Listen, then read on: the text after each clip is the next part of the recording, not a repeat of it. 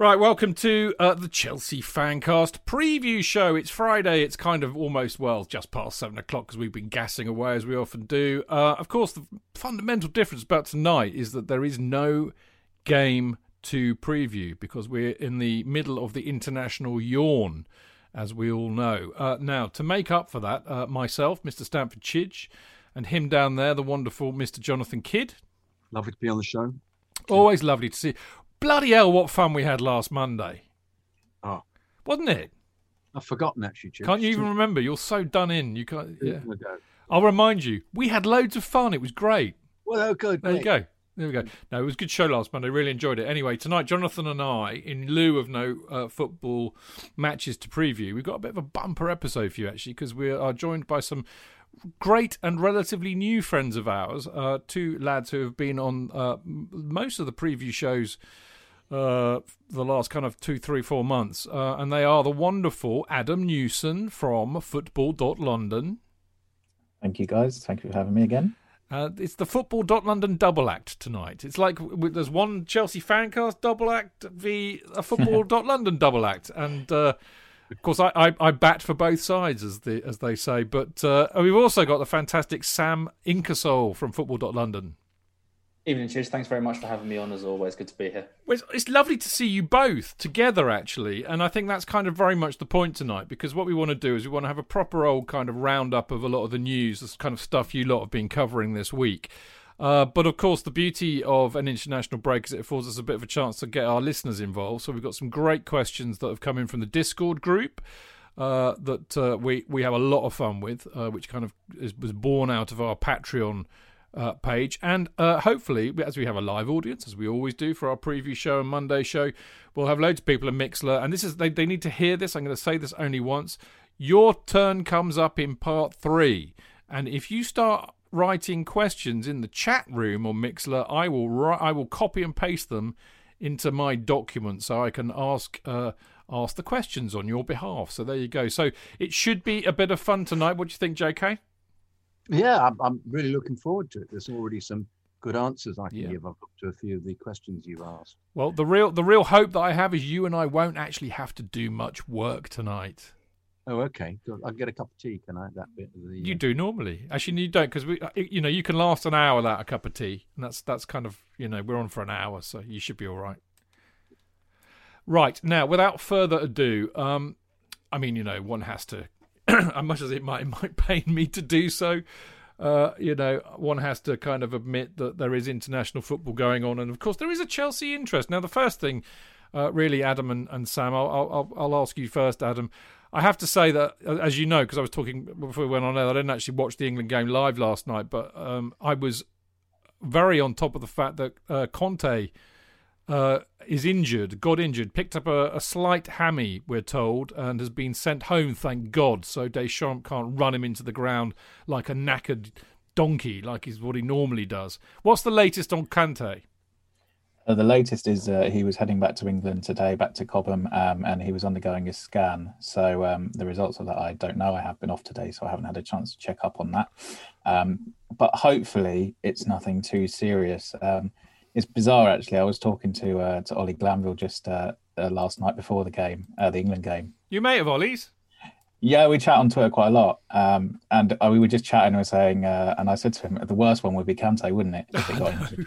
And then about an hour later, I saw the news and I was like, I can't believe that. Because as you say, Didier Deschamps has a bit of a checkered history with his use of N'Golo Kante. He does seem to run him into the ground a bit. So who knows, maybe it's a blessing in disguise, because if it's not too serious, which hopefully it isn't, he will be back at Cobham now until, the end of the season. Obviously, he won't be called up again. So yeah, hopefully it's nothing too serious, and Chelsea will get a fresh N'Golo Kante for the West Brom and then the Porto games. I mean, it's interesting, isn't it, Sam? I mean, this basically underlines exactly why. I mean, and I never used to be like this. I should really put some context around this. I mean, I was a huge fan of England, as a kid. I mean, arguably, I was more of an England fan than a Chelsea fan when I was a kid. But the older I get, and the better that Chelsea get, I think the two are related, actually, the less bothered I am about it. And now I find it a monstrous encumbrance, but actually even more particularly because of the proclivity of Chelsea players to get injured whilst on international duty. But with Kante, there's a very good argument, Sam, isn't there, that actually, we need to treat him very, very carefully anyway. And I don't think he's going to play every game for Tuchel. I think Tuchel will try and manage him carefully. So maybe this is kind of an enforced break that might actually work in our favour, providing he's back for Porto. Yeah, absolutely. I think Tuchel actually did say a couple of weeks ago, didn't he, that he wanted to manage Kante's minutes. And I think, as Adam said, it could actually be a blessing in disguise in that, he's got injured. Hopefully it's only just a small one. And obviously the priority is that he's back for that Porto game. Absolutely. I think you can maybe allow him that weekend off against West Brom. But as long as he's back for that Porto game, because he's been in such good form. And it was the worst person I think that they could have potentially got an injury to. But by the sounds of it, it's not too serious, hopefully. And also it took him a fair while to recover from his last injury problem as well. So I think there'd be plenty of fingers being crossed at Cobham that he recovers from this one a little bit quicker than he did the last time. But then again, he found form pretty quickly, as we've seen. Mm-hmm. Was the last one a hammy as well? I think it was, wasn't it? Was it hammy? It was hamstring, and I think it was a little bit of a hip problem as well that he had in his last one. And then he came back and was very rusty. I think it was against Spurs off the bench, wasn't it? And then there was the FA Cup game where he wasn't quite at it. It isn't a problem. It's so difficult to tell with hamstrings. I speak as a man. You pulled two, didn't you? And one in each leg. Both at the same time? Yeah. That's impressive. Can I tell you what happens, guys? When you do that, you fall flat in your face. You can't do any of this. You can't do any of that. Oh, I've hurt my hamstring, because you just go, oh God, I got. And this happened to me at Stamford Bridge. Obviously plain to nobody, but in a charity game at the beginning. It's a long story, but it used to be I won't tell the length of it. I ended up at Stamford Bridge playing in a charity game, nobody watching. Lasted 8 minutes. And it was my own fault, really, because I did a 1-2, and I actually said, "Gimme!" I just went straight back, and I was dragged off the pitch because I couldn't get off myself. But I'm falling. But it's the last time I played football, actually. But no, it's just, you hope that it isn't something that lasts longer, because I think as Pulisic as an example, he's suffered from hamstrings, and they keep saying, "Oh, we'll be back soon," and it goes again in training. It's just it's the twinge you get, and you think, "Uh-oh, that's on the verge of going again." So, fingers crossed. I mean, Kante's been phenomenal. Absolutely agree. Absolutely playing out of his skin, and he fits so perfectly in the side. Please, can he be there for Porto? Bloody hell. I mean, the reality is, and this is interesting, kind of segue into other things. Jorginho's also got an injury at the moment too, hasn't he? Which is a bit of a pain. But we've got Jorginho, we've got Kovacic, we've got Conte, and we've got Gilmour. And, I thought Gilmour did a decent job against Sheffield United the other day in the Cup. But the interesting thing, I think it was you, Adam, wasn't it? You interviewed Pat Nevin. I did, yes. I have to say I scooped you, Adam, because I had him for 3 hours on Zoom on Saturday. I didn't have him for 3 hours. I had him for about 25 minutes. I didn't have him all to myself, sadly. But, but he was saying, funnily enough, in the Zoom, which I think he echoed to you, that he's in Steve Clarke, who's obviously a great mate of his, is in his ear all the time saying, "Why aren't you picking Billy Gilmour?" Clearly Steve Clarke doesn't listen to Pat Nevin, is what we found out. He wasn't even in the squad, I don't think, for the game. Was it last night? It was last night, wasn't it? The Scotland game. Yeah, he doesn't pick him, does he? I think, didn't he write him a letter? Didn't somebody write a letter to Steve Clarke asking him to play? I read. Was it Pat? I think it was, actually. Are you sure it wasn't Adam? It might have been, to be fair. Yeah. No, yeah. So what did he say? No. What did he say about? Obviously, what did Pat say, and B, why isn't Gilmour getting a start for Scotland? He's good enough, surely. Oh, I think he's brilliant. Basically Pat said that he's been nagging Steve to call him up. But the key reason why he hasn't is that he isn't playing regular games. And Thomas Tuchel admitted last week or the week before last that it was his choice to not let Billy go out on loan in January because he wanted him around, which is completely fair enough. And his justification was essentially saying, "Look, I did it because I'm in charge of Chelsea. I'm not in charge of making sure Billy gets what he wants in terms of going to the Euros with Scotland." Pat said that, And it was an interesting point that whilst Billy is the fourth choice centre midfielder, all it does take is, as we've seen potentially now, there's an injury to Kante. And if Jorginho's not 100% by the time West Brom comes around, then maybe Billy gets a start. So he's not necessarily as far down the pecking order as we may think. But the reality is, and I don't think, unless he's going to play regularly between now and the end of the season, I think it'd be hard for him to break into that Scotland squad, just because they do have some good midfielders. Like John McGinn's very good. Scott McTominay is effective. He's a good player. I don't like him at all, but he's a good player. Didn't they played him as centre back? I think last. Yeah, they really. Exactly, Scott McTominay. Yeah. So I mean, they do have good midfielders. So to me, even if he's not playing regularly, I think you take Gilmour, because I think he has such quality, and his game. And I'm not going to profess that I've watched Scottish football / Scotland very much at all. But I feel his game is perfectly suited to international football. The way he looks after the ball, the way he's tenacious without it, I think he'd be perfectly suited, and he could have a good role to play for Scotland in the summer if he's selected. It's just whether or not Steve Clarke wants to listen to Pat Nevin. Well, I would listen to Pat Nevin for 5 hours, let alone 3. Just a quick update, Sam. I presume you watched the England match last night. I mean, I did catch the highlights. I had other things to do, so I couldn't watch it live. But the really pleasing thing, I think, was how well Mount in particular, Chilwell actually in particular, and James all played. I say with a wry smile about Chilwell, because of course he's had a few ups and downs at Chelsea recently. Although I thought again he was good against Sheffield United, but I thought they all three of them were absolutely superb last night against the mighty San Marino.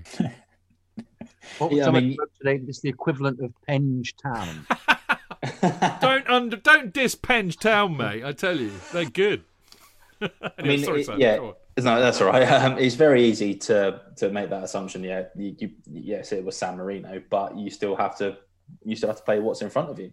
And I think in Chilwell, especially, who's had a bit of an up and down time under Tuchel, what with the resurgence of and re-emergence of Marcos Alonso coming back into the side, I think it was important for Chilwell to have a good run, especially at left wing back, because that's the formation that Tuchel's been playing, and that's the way that it's probably going to be for the rest of the season. So, and I think even Chilwell said it himself that he's effectively learning how to play as a left wing back.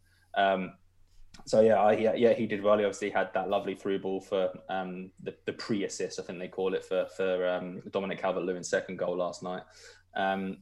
Mason Mount did what Mason Mount does. I think us regular watchers of Chelsea know what Mason Mount brings to a team. So there's no real surprise. And I think Tuchel probably would have been happy that he only played 45 minutes last night as well. And then with Reece James, England have a dearth of right backs. They have a lot of right backs. And Reece James seemingly is the one that's got the shirt at the moment, which has got to be a massive fillet for him and a big confidence boost for him. And he played really well last night. As you say, all the Chelsea trio did really well. I guess we'll see. I'm not sure who England are playing next. I can't remember now. I think Albania. Albania. Sorry, Armando Broja might be playing against. Exactly. Against England. So we'll see. We'll see how Gareth Southgate goes next time around. But the trio certainly didn't do themselves any harm whatsoever last night in terms of the reckoning for the Euro squad this summer. Who's Armando Broja? Who's Armando? You can't say that. No, I'm doing it for the listeners. They'll know. They're more obsessed than we are, mate. Okay. But anyway, go on. Academy graduate who is on loan at Vitesse Arnhem, who's having a very good season at Vitesse Arnhem. And I think I knew that. I think the Chelsea Youth Twitter account put out that he is the top goal-scoring teenager in Europe's top 5 leagues. I think it is this year. I even said it on this show to prove that I do, in fact, know my onions. So when did you say that? Well, you can't even remember. You couldn't even remember Monday's show. I remember Alex and Martin were on it. It's all coming back to you now, isn't it? Yeah, there we go. Did you guys see the Mason Mount stat after last night's game? I saw quite a few, but go on. Eight chances created or something like that in 45. Yeah, mate, he created 8 open play chances in the first half, and the last player to create more in an entire European World Cup qualifier was Xavi. So, there we go. Yes, it was only San Marino, but he is bloody brilliant, isn't he, Mason Mount? It's kind of, look, mate. I'm not gonna mug San Marino off, because I remember when Jeff Thomas put them through to score after a minute at Wembley a billion years ago. So I think it was Jeff Thomas who was at fault for that one. So there you go. Now, I mean, you know, they did very well, and it's always pleasing to see Chelsea players do well at international level at the end of the day. Now, because clearly, like me, you're a bit bored or underworked this week, chaps, I see that you've done one of your infamous player ratings this week. Okay, so with no malice intended whatsoever, they're hiding already, JK. Okay, just tell us who are your winners and losers. It's all Sam, is it? Adam's blaming Sam. It's all me. Is it all your work, Sam? It's all your work, is it? All right. So come on then. What have you come up with? Just give us a quick overview of your rating. I presume it's over the season so far, right? Well, no, actually, I did mainly since Tuchel arrived, okay. which is in a sense is actually quite straightforward because they've been playing so well since Tuchel arrived. But there have obviously been those that have played well and those that have played not so well since Tuchel arrived. I mean, yeah. I mean, it's completely me putting my tin hat on. The whole idea of it is that people will end up disagreeing with it. I'm sure plenty of people did. But then again, it's just an opinion, isn't it? So I mean, it's there to be shot down. So yeah, I think that obviously the defence has starred since Tuchel came in. You only concede, what was it, 12 clean sheets in 14 games. You're obviously going to get some high marks for your defenders, but there are some that have maybe not quite hit the heights that were expected of them. I think Christian Pulisic was one of them. Has struggled a bit. He played well against Sheffield United, don't get me wrong. Obviously, he was man of the match against Sheffield United, but things have not quite panned out for him since he arrived. But outside of him, it's actually quite a struggle to. You can't even say like Emerson, for example. Mate, he came to the Champions League and scored. Mate, in your defence here, and before the haters all pile I do realise I'm massively trying to dig myself out. No. You don't need to, mate. I mean, I've whizzed through it now. Nobody gets less than a 6. I think they're the most generous ratings ever. You should see what me and Jonathan get up to on a Monday, mate.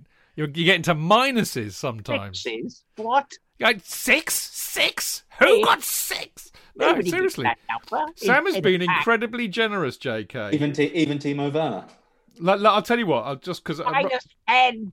I want people to read this, but I will tell them what they got. So do I. Mendy got an 8. Kepa got 7. James got 7. Sorry, it's just the whole season. It's since Tuchel arrived. Keep up. Since Tuchel arrived. I'm sorry, I'm a bit slow. I know. Well, we'll get there in the end. Anyways, Aspie got 8. Rudiger got 9. Christensen got 9. See, I think that's quite well deserved, actually. Zuma got 8. I think Rudiger and Christensen have been phenomenal. Nothing short of fantastic. Since absolutely phenomenal. Yeah. Thiago got 6. He's only played 3 games for Tuchel, as far as I remember. Chilwell got 7. Alonso got 8. Palmieri got 7. Jorginho got 8. Excuse me. Palmieri. I was saying that, hoping you wouldn't notice that it was Emerson. Because you deliberately did that, so you just called me Palmieri. Yes. I mean, come on, he did score that excellent goal in the Champions League. He then played completely to type against Sheffield United. He was absolutely fucking useless. I couldn't believe it. Yeah, he was great, wonderful goal. We go great, marvellous, and then he plays. You think, oh, he can't really play at all, can he? Yeah, let's get. He's played 2 games and he's kept 2 clean sheets, and then he started. So. Has he not personally kept clean sheets? Has he Palmieri, as we're calling him now? Let's move on. Jorginho got 8, Kante got 8, Kovacic got 8, Billy Gilmore got 6, which, considering he's hardly played, is understandable. Mason Mount got 9, quite right too. 10, give him 10. Ziyech got 7. Which I think I think that's fair. Pulisic got 6. 2 goals in his last 2 games. And also looked better and was snotty. Started getting snotty. Which I do have to say that I do think I undergraded Kante. I haven't got there yet, have I whizzed past him? I'm just judging him on that Atletico Madrid performance. He probably should have got an extra point. All right. Well, it was that good. Just to keep JK on side and fully happy, how many marks out of 10 would you have given Werner since Tuchel's arriving? I think did I give him an 8 in my no? Or was it 7? Was it 7? No. How many would you give him, JK? 0. 9. 9. 9. No, he got 6 actually. No, I don't know. 3. Zex. Six. Zex. 3. No, he's got potential to get better. He just doesn't. Excuse me. Can I just get this right though? He hasn't scored. No, think that was one of- I think that Newcastle. was- Newcastle. Yeah, and sorry, he did score. yeah. And he did score against Liverpool. Okay. He should have scored again. Yeah, he should have got. I think that was one of my reasonings in my ratings was that he hadn't scored. Adam? But he did play really well. Sorry, Sam. You've got nothing to be ashamed of here. I think actually. I've got loads of things to be ashamed. Well, of, I'm but sure. not in that. Yeah, well, being on this for a Too start. much but- information, actually. I think that. From that Yeah, but I thought actually it was incredibly generous, and I you know what, I did read it when it came out, but having whizzed through it again. Just say you disagree with him and just No, I don't. I actually broadly agree with nearly all of that. I think that's very generous, but I think I agree with it. So there you go. So well done, good work, people of Mixler and who listen to this. Go and check it out. Football.London, the Chelsea bit's pretty easy to find. Let's just wrap this part up really with a little chat about. I'm really torn here between talking about what's on Tommy's. I'm going to ask you, Sam and Adam, would you rather talk about Roman Abramovich or would you rather talk about what's on Tommy T's to-do list? I would very much happily talk about Roman Abramovich. Okay. I think he's great, but I did write the to-do list piece, so I'd equally be happy to talk about that. I'm inclined. Okay, so that I'm leaning towards the to-do list because you wrote about it. Sam, what do you reckon? I reckon go for the to-do list. Okay, as well. But we can always. I don't. We know Roman Abramovich has done very well. I'd go for the to-do list as well, despite not having been asked. Well, you see, because just to show you how magnificent. Magnificent? That was a really bad Freudian slip. Yeah. That was a kind of a cross between. Searching for magnanimous and magnificent. It was a cross between. It was a cross. It's so revolutionary. It was a cross between magnanimous and munificent, and it came out as magnificent. What can I say? Oh my God! It's true, Your Honour. It's true. Anyway, no, because I've literally just this minute put to bed an article for the next CFC UK, which is entitled, because I know how much these two boys love my stupid titles, which thankfully never ever get published. Just the article, they thankfully sub it and make sure they get the headline right. What the titles for the Fancast are always terrific. Yes, and I just thank you. We had the other day Sheffield Steel, but spelt STEAL. Yeah. I mean, come on, That's genius. Genius. I love you too, mate. That's really lovely. But no, I've written one about Roman, and it's called "The Emperor Strikes Back." So basically, I read the Forbes article. There you go. Adam likes it. It's a goodie. Yeah, I read the Forbes article, which was really, really good actually, and it reminded me actually because I'm not slow in sticking the boot into Roman when I feel it's necessary. But it was a really good reminder of what a marvellous job he has done at Chelsea, and of course that tallied in with the fact that he really is striking back. He's having to go at all of the snidey little Times journalists who are writing naughty things about him and the Putin's books. Anyway, you'll have to wait for that. Read it when it comes out in CFC UK because we are deferring to the Football.London boys, and they're going to tell us what Tommy T what is in Tommy T's to-do list. Adam first, as you wrote the article. Yes. Well, top of it, I think, is probably speaking with the club hierarchy, Marina, Granovskaya, Petr Cech, and probably planning for the summer because I don't think they're going to get another chance really from now, after the international break because Chelsea play. I think it's a minimum of 12 games, potentially 16 if they run through to the FA Cup and Champions League finals. So there's not going to be a bunch of time for Chelsea to really sit down after the international break. And there are some big decisions to be made. Obviously, we know that Chelsea want to sign another centre-back and they want to sign a striker. Everyone knows the name of that striker at this point, even though I saw an article today, I think it was by ESPN, that said that Dortmund are going to demand 180 million euro for Erling Haaland, which I just thought, okay. Did you see the article saying that he had actually fallen out with Tuchel? Did you see that as well? No, I didn't see that. I wrote a piece today which was based around the fact that Borussia Dortmund hierarchy really do not like Thomas Tuchel. They had a massive falling out with him. Must be that then that I got it. Yeah, and you would think that, I don't know, nearly 3.5 years has passed, that maybe that things would have softened. But I think it was Watzke did an interview in November where he still called Tuchel along the lines of a very difficult person. So, Bild reported yesterday that Dortmund don't want to sell a player to Thomas Tuchel, essentially. Whether or not that's legit, whether or not Chelsea come along with a load of money and Dortmund go, oh, no, we don't want to sell to him. But I saw your piece. And I mean, I don't know how much veracity this has, but before Tuchel arrived, I did an interview with the head of the Borussia Dortmund London fan club, who is clearly a big... he's a journalist too, so he's not just a no-mark, as it were. He knows Tuchel. He's met Tuchel a few times. Obviously, he's a massive Dortmund fan. He seemed to think that we had as good a chance as anybody in signing Haaland, and that... he did acknowledge that there's no love lost between them. He also kind of felt it was a bit unfair on Tuchel in a way, because he felt that Tuchel had rightly clashed with the Dortmund board when the Dortmund board made them play that Champions League match the day after the coach was attacked. Yes, but he didn't seem to think that would necessarily interfere with potential business. But I mean, we don't know, do we? I mean, my own feeling on it, Adam, is that at the end of the day, they won't be dealing with Tuchel. They'll be dealing with Marina. Of course. And at the end of the day, it's like if Chelsea come with 10, 15 million more than the next highest bidder, Dortmund aren't going to go, no, thank you. We would rather accept less because we don't like Thomas Tuchel. That's not going to happen. So I do think Chelsea have a reasonable chance in terms of being able to get Dortmund to sell. Whether or not they can convince Haaland is another issue, I think, especially if Manchester City are going really big for him as well. But that will all play out over the summer, and we can all look forward to a nice long transfer saga that drags on and on and on. Lots of articles on football.london about Erling Haaland over the summer.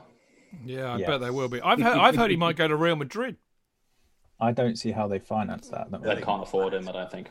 But they'll steal it from the Spanish government like they always do, mate. Allegedly. That'll be edited out. I said allegedly. Isn't he linked with, though? Isn't Tuchel linked with this wonderful word where somebody just makes a player up and decides that will be sufficient, don't they? They go, who's a forward who banging them in? Oh, let's say they're linked with them. Somebody's thought of it anyway. It's Lukaku, of course.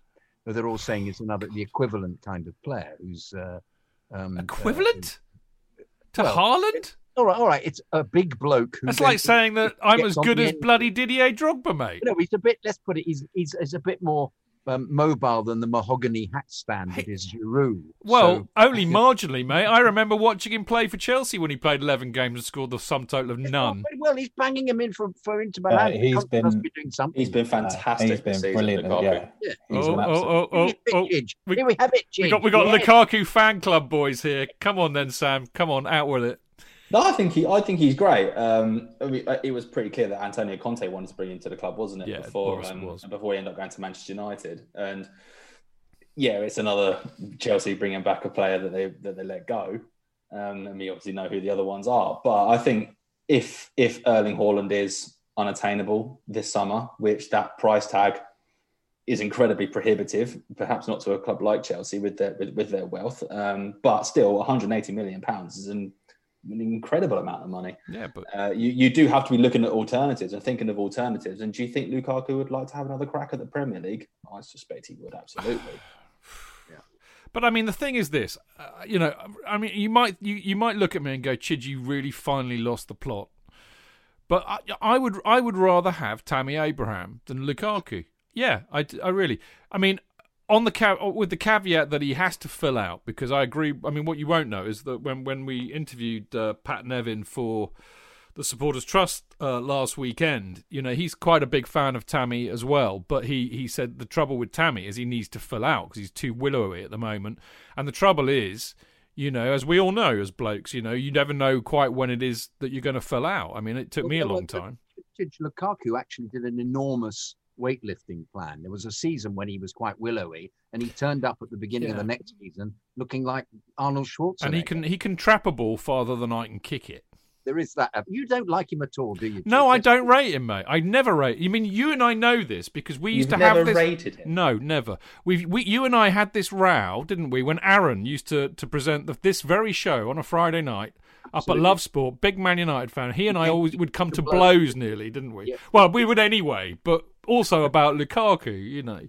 I've never rated the guy. I just don't think he's a footballer. I mean, he's a great fat track bully, you know, but is he, you know, I don't think he's fit to tie Haaland's bootlaces as a footballer. At the moment, though, Chidge, I'd like somebody who was a flat track bully that at least they might score a few goals because some of our forwards will be bullies on any pitch at the moment, please. Thank you. I think we're the most generous club in the world when it comes to strikers. No, we won't score against you because we don't want to hurt you.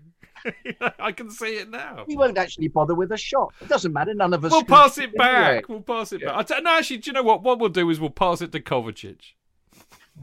Which is pretty much the same thing. Sorry, one of you two boys, you're obscured by my mic, and I was kind of vaguely aware that one of you wanted to come in and stop me talking nonsense, which is probably a good thing. Adam? Yes, I was going to say, obviously Lukaku is 27, Haaland's 20, so there is that element of if Chelsea want to really go big on Haaland, you can understand it because they could get a striker for 10 plus years if they could hang on to him for all that time. Obviously, we've seen with people like Eden Hazard, it's not that easy to keep the very best players, even if you're winning things. You've got to win even more, though, haven't you? I mean, I'm sure that if we won the Champions League this year, he might be much more keen on coming to Chelsea. Well, I said to Pat, JK, I said, because Haaland doesn't, Pat doesn't think Haaland's going to come to Chelsea, and I said he will when we win the Champions League. And that made Pat giggle. Very similar to what Eden did, and he joined in 2012. So anyway, Haaland top of the to-do list in terms of, well, not Haaland, but transfer decisions. I also think Chelsea probably have to make a couple of contract decisions now with Christensen and Rudiger, because we don't want to get into a situation that Chelsea had with Thibaut Courtois, where they went into a summer without his contract sorted out, and it dragged on and on and on, and eventually he was able to strong-arm Chelsea into a move to Real Madrid because Chelsea didn't want to lose him for nothing when his contract expired. So I do think Chelsea have to make a decision on both of those players now and really work out what they want to do, because I do think they have been very, very good. Whether or not it's purple patch for both of them, or whether or not you maybe believe Christensen's finally blossoming into the defender that everyone kind of expected him into, and then he's only 24 still, whereas Rudiger's 27, 28, coming up 28. So there's those decisions to make. So yeah, as I said, I think the top of their list is sitting down and having a real think about how they want to approach the summer. And behind that, there's obviously start planning for Porto, because you're not going to get much time to do that after the international break. Won't this be set up by Tuchel, really, rather than them planning about it? Because he will have an idea where they're fitting into the setup at the moment. Because the very fact that he's got them to play so well they must be high up on his list of priorities. Because I mean, I know the club have to look at it from a business point of view, but they've been really essential to the way this team has played in defence, because they've been outstanding. So. Yeah, I mean, I think it was The Athletic reported that Rudiger doesn't want to talk about his contract until after the European Championships.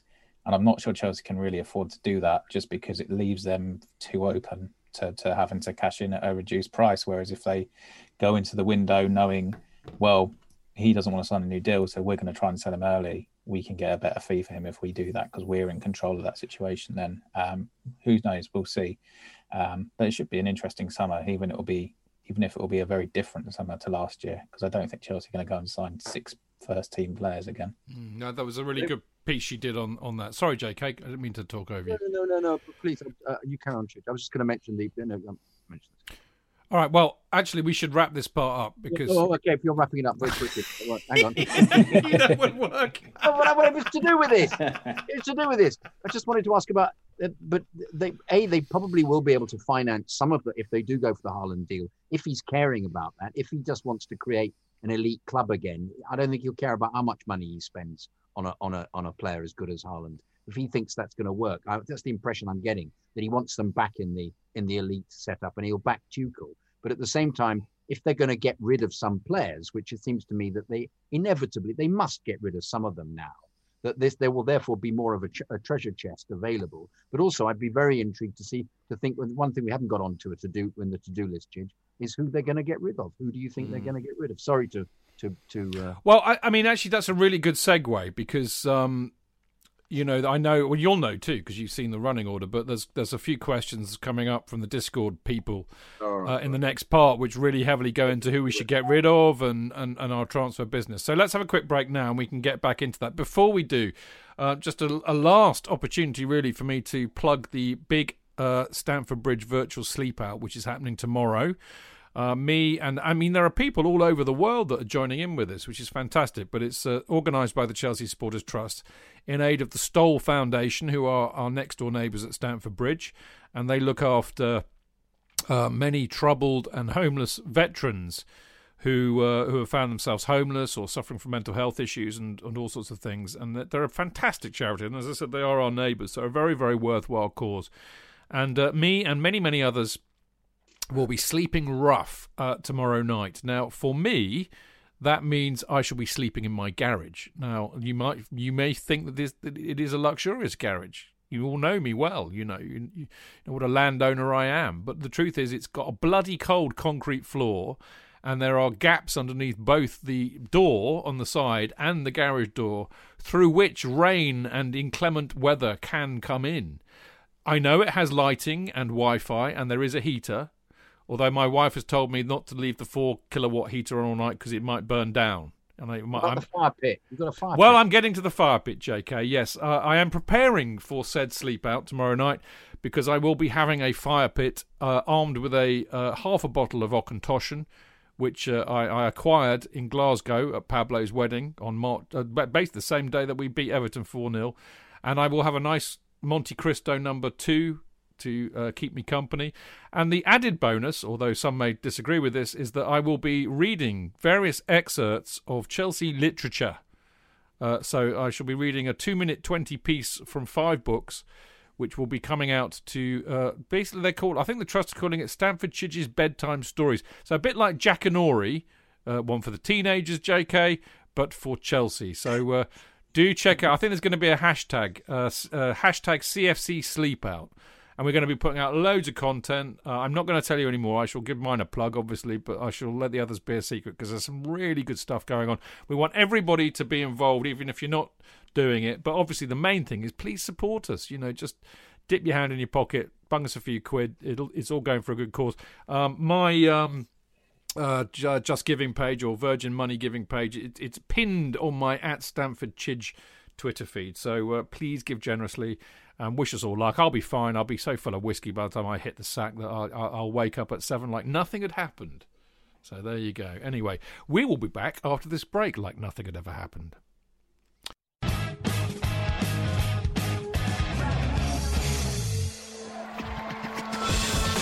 Real fans, real opinions. I'm Jason Cundy, and you're listening to Chidge and the Boys on the Chelsea Football Fancast. Total nutters and proper Chelsea. Footballfancast.com.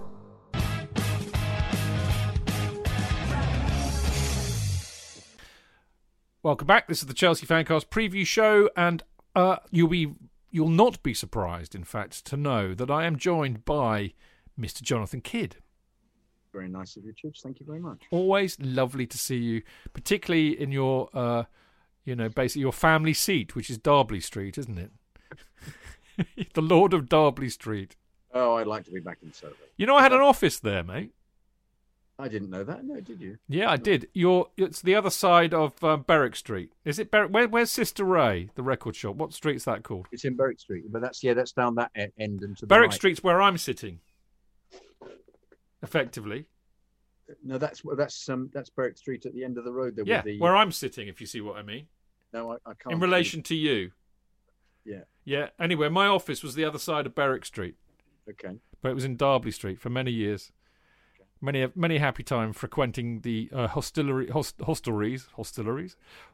of Soho. The restaurant called the Breakfast Bar on the corner there, which has queues every single day, and I can't work out why there's. Remember the Thai cottage? Is that still there? No, it's gone. Oh no, really? Yeah. It was great. I agree. Great restaurant. Yeah.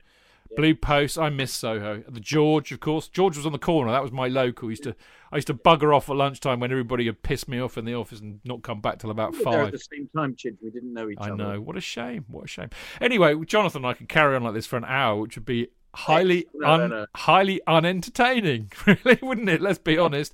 It already was, Chidge. Let's be frank. I know. I couldn't help it, mate. Thankfully, we've got some really good people on, other than me and Jonathan, which is the wonderful Sam Ingersoll and Adam Newson from Football.London. Hello, Sam.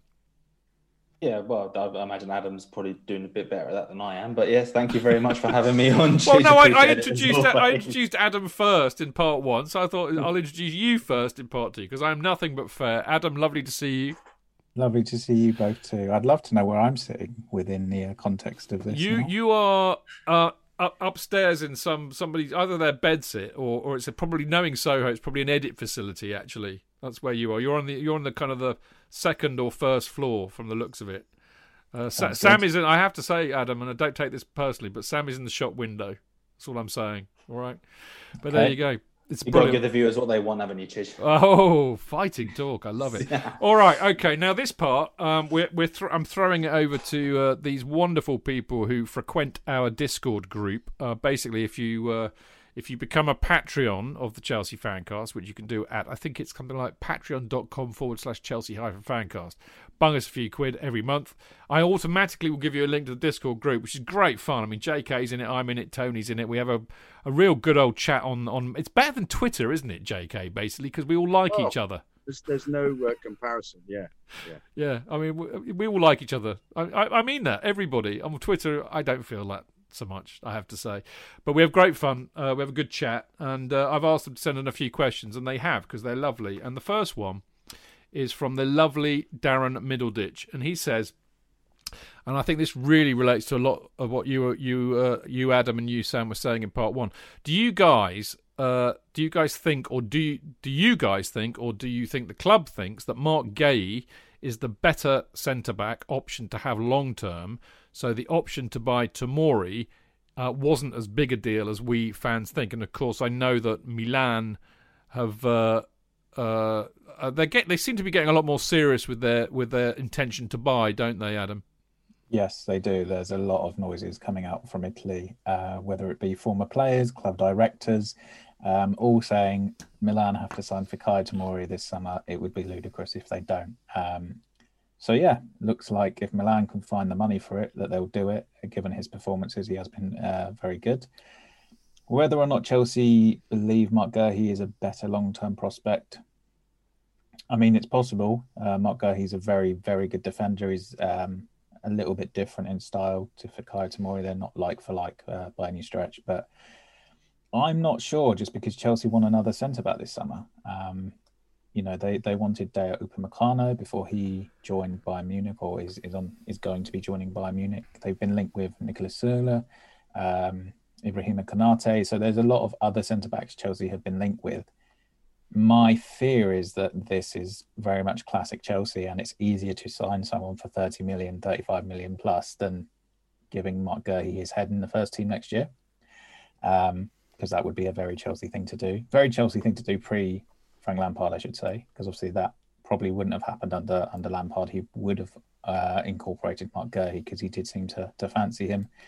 And, in the very limited games we've seen Mark Guehi play for Chelsea, he played against Grimsby in the League Cup last year. And as you would suspect, against a League Two team, he was very good. And then he played against Manchester United in a game that I think Chelsea lost from memory. But I thought he handled himself extremely well in that game, considering he hadn't been playing regularly, and it was only his second senior appearance for Chelsea. So, yeah, I think Mark Guehi's a real talent. I don't think Chelsea let Milan have an option on Tomori because they had Mark Guehi. I think maybe that was just circumstances. But, yeah, I think Mark Guehi has a lot of talent and could step up to Chelsea if given the opportunity. Whether or not he is another issue. Sam, do you think it would be a mistake to let Tomori go to Milano? Yes, is the simple answer to that question. I think we all expected him to do well in Serie A, where we know Italian league, very strong defensively, and he's plying his trade at a league leader in Milan. I think it would be a mistake to let him go. I mean, obviously that brings into consideration the rest of the centre backs that Chelsea have at the club. Obviously, you've got Antonio Rudiger, Andreas Christensen, Kurt Zouma, Thiago Silva as well. I think we've seen enough from Tomori to know that he can make it at a Premier League level. Obviously, the circumstances surrounding his loan move and why he was allowed to be let go, we don't know with Lampard. But I suspect if Tuchel had the chance to play Tomori, he would be playing him. So yeah, I think it would be a mistake to let him go. And we also know that the release is 28 million pounds. Chelsea will not accept any less than that. So Milan are not going to try and lowball them, and that will allow Tomori to leave. Obviously, he will have a say in things as well, I suspect. But I do think it would be a mistake if Chelsea did let Tomori go, because he's an England international. We know he can play at the Premier League level, and I think he's a real talent for the future. What I will say just on this is it's quite clear that this was a Chelsea decision to let him go, because he left 4 days before Lampard was sacked, and the club knew that they were going to get rid of Lampard at that point. That would indicate that it was very much Chelsea's decision. Obviously, in his final press conference, or one of his final press conferences, Lampard basically said, "I see Tomori's long-term future here at Chelsea. I think he's going to be a Chelsea player." So even though Tomori wasn't playing under Lampard that much, it's clear that Frank still had some semblance of trust in him longer term. So yeah, I think it was the club's decision, and whether or not they now regret putting that, maybe not that option in, but at the price it's set at, maybe that is something they now regret. But as you say, if he says he doesn't want to go, he doesn't need to accept that. Even if they start setting it up, if he says he wants to stay at Chelsea, he's got that power to do that. If Tuchel then says to him, "I think you're good enough, and I'm going to give you a go next season," then he's unlikely to. I'd have thought to stay at Milan, unless, of course, I was worried that he had some kind of personality defect, and that was what got Frank not to play him. Well, it was just we were trying to work it out. Nobody could figure out, could they? We couldn't understand why he wasn't playing, because at the time Rudiger and Christensen were playing so badly. Yeah, it's a very strange situation. Nobody really knows why Frank suddenly sort of switched off from Tomori in terms of playing him. But no, personality-wise, he seems such a level-headed guy. Bright lad too, isn't he? Yeah, I think he does business studies in his spare time university degree. The problem, I understand what you're saying, JK, but if you're Tomori and you've got Thomas Tuchel saying to you, come back, and then you've got Milan going, well, no, look, you've already been playing here for 6 months. The manager already trusts you. We know you playing in the first team. Yeah, it's a much harder sell to step back from that sort of known idea of what you're going to be doing to maybe coming back to Chelsea. And yeah, Thomas Tuchel says he's going to play you, but hey, look, I signed a 5-year deal, and then a month later, I was out the team. I didn't play for the best part of 12 months. So yeah, it's a tricky one for Tomori if that situation plays out, but. Yeah, it will be disappointing to see him leave if he does. He may love Italy. He may be the kind of person which he seems to love the continental lifestyle. Somebody said to me when I was his age, you'll be playing for Milan and you can spend your time in Italy. I'd have gone, yes, please. Thank you very much. Great. Yeah. He's also got Maldini there, arguably the greatest centre back. Well, I would say getting on for all time. Actually, I rate Maldini unlike Lukaku, guys. That's all I'm saying. Franco Baresi has been singing his praises as well. Well, again, Franco Baresi's up there. Definitely. Love that player. There's a great picture I've seen, funnily enough, with Ray Wilkins with both Maldini and Baresi. I think it was Maldini and Baresi. Certainly Baresi. Certainly he played at the same time as Ray. What a great defender. Right, next question from the wonderful Chev, who's our great mate on Discord, who's in Mixler as well at the moment, as it is. And I said Darren and not Daryl, which is stupid of me because I know Daryl really well. So apologies, Daryl. Anyway, Chev says, are we getting closer to the business end? As we are getting close to the business end of the season, and us fans can start talking and thinking about summer transfers. Bit early for Tommy Tuchel to start talking about them, though. All agreeing that we get rid of most of the deadwood who won't be required next season. What positions should the club be looking at to reinforce and give reasons, Sam? Ooh. Well, what areas they should be looking at? I mean, obviously a striker is one, but because we've gone over that already with Erling Haaland and Romelu Lukaku, etc. So I think strikers is an area they certainly should be looking at. Tuchel's got a lot of midfielders at the moment. He's got a lot of midfielders that are very attacking midfielders as well. You look at the likes of Kai Havertz, who's obviously attacking midfielder, Mason Mount as well, Hakim Ziyech. A lot depends on how Tuchel sees this team going forward and how he wants to set them up next season, not just this season, just to try and get that top 4 place, but next season to try and progress this Chelsea side. I honestly, I can't. Obviously, he said in the question there, Deadwood. Is there Deadwood at Chelsea that you would class as Deadwood at the moment? Because Tuchel has rotated his squad a heck of a lot since he came in. It's more than 40 changes, I think it was, that he's made to his starting 11.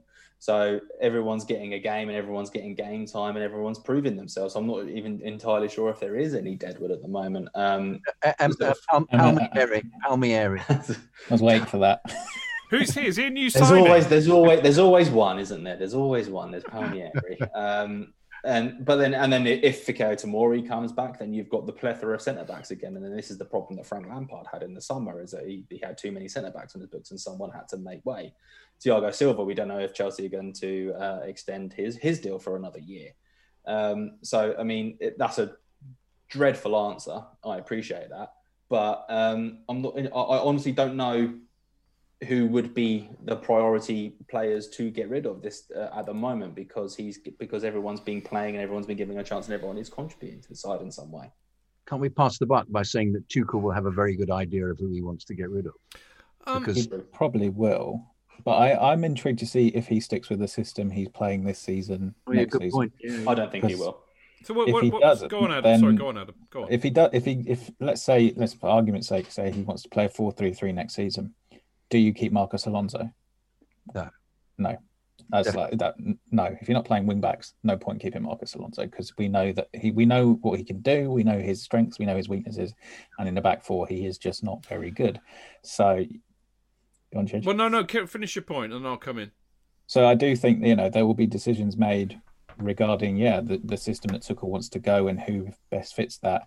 And Deadwood, there is going to be some quote unquote Deadwood coming back from loan spells, and Chelsea are going to have to trim some of those down because the loan rules are changing next year. So likes of Bakayoko, Batshuayi, Zappa Costa, these guys at Chelsea are probably going to want to shift. Barkley. At this point. I'm looking for Marco Ginkel to force his way into the first team. Yeah, and Lucas Piazza. Oh shit, we've sold him. But can I just say that I think we may end up going down the same route that we've done, which to look at the players who tend not to perform terribly well in the most basic of games. And I think that Alonso is one of them, because we've established, we've worked this out the past year and a half, that 2 years, in fact, even 2.5 years, there are some of them that he clearly has made flourish in this setup. But as you say, Alonso, despite being absolutely brilliant in the penalty area, just is too slow and can't defend at all. For me, Palmieri is the same, because he always passes the ball back in a kind of environment. He doesn't ever go forward. And I'm going to be a bit contentious here. I don't think they'll renew Silva's contract, actually. I think a couple of months ago, when Frank Lampard was in charge and he was playing, it was a given that Thiago Silva was going to get his new contract. But now that he's missed the last 6 weeks through injury, and we haven't really missed him, Sam. No, exactly. With Christensen coming in and playing well, and Cesar Azpilicueta moving in as a right centre half and playing incredibly well. You've got Kurt Zouma, who Tuchel said was outstanding as well against, I think it was Everton when he played, and also against Atletico Madrid, he was really good. So you're absolutely right. I think there's a big question over Thiago Silva's exercising that 1 year option they've got on him in the summer for sure, because I'm pretty sure he's going to be on relatively expensive wages as well. So that will filter into consideration, considering the current financial climate, what with COVID, etc., etc. And Tuchel didn't bring him in, I think, and I think we need to have that. I mean, I think Adam makes a really good point actually, and JK. You did too, Sam, but not on this particular. No, it's fine. I appreciate Adam makes much more You sense. as well. You make a good point as well. I never make a good point. Obviously, I'm not here to make good points, but Sam generally makes good points. Oh, for fuck's sake! Anyway, the bottom line is, I think something that there's a point that should be made, which is that Tuchel, and this is really kind of picking up from what you were saying, Adam. Tuchel has been brilliant at finding a system that hides some of the downsides of some of the players that we have. So we all know, as we were talking about Alonso, we all know that Alonso is one of the best wing-backs in the country, bizarrely, but he is. We know that Jorginho can't defend or run or tackle. So you devise a system whereby their vulnerabilities and weaknesses are hidden, very much like Conte did when, of course, he went to wing-backs and we won the title. And I think that is the art of a really, really good manager. It's to get the best out of the players that you've got at your disposal in the system that gets the best out of them. He made Moses into a top player, didn't he, Chief? He did indeed, and we all hated Moses. Miserably everywhere else. I know, and he was rubbish, and then suddenly he was like one of our best players. That's what good managers do.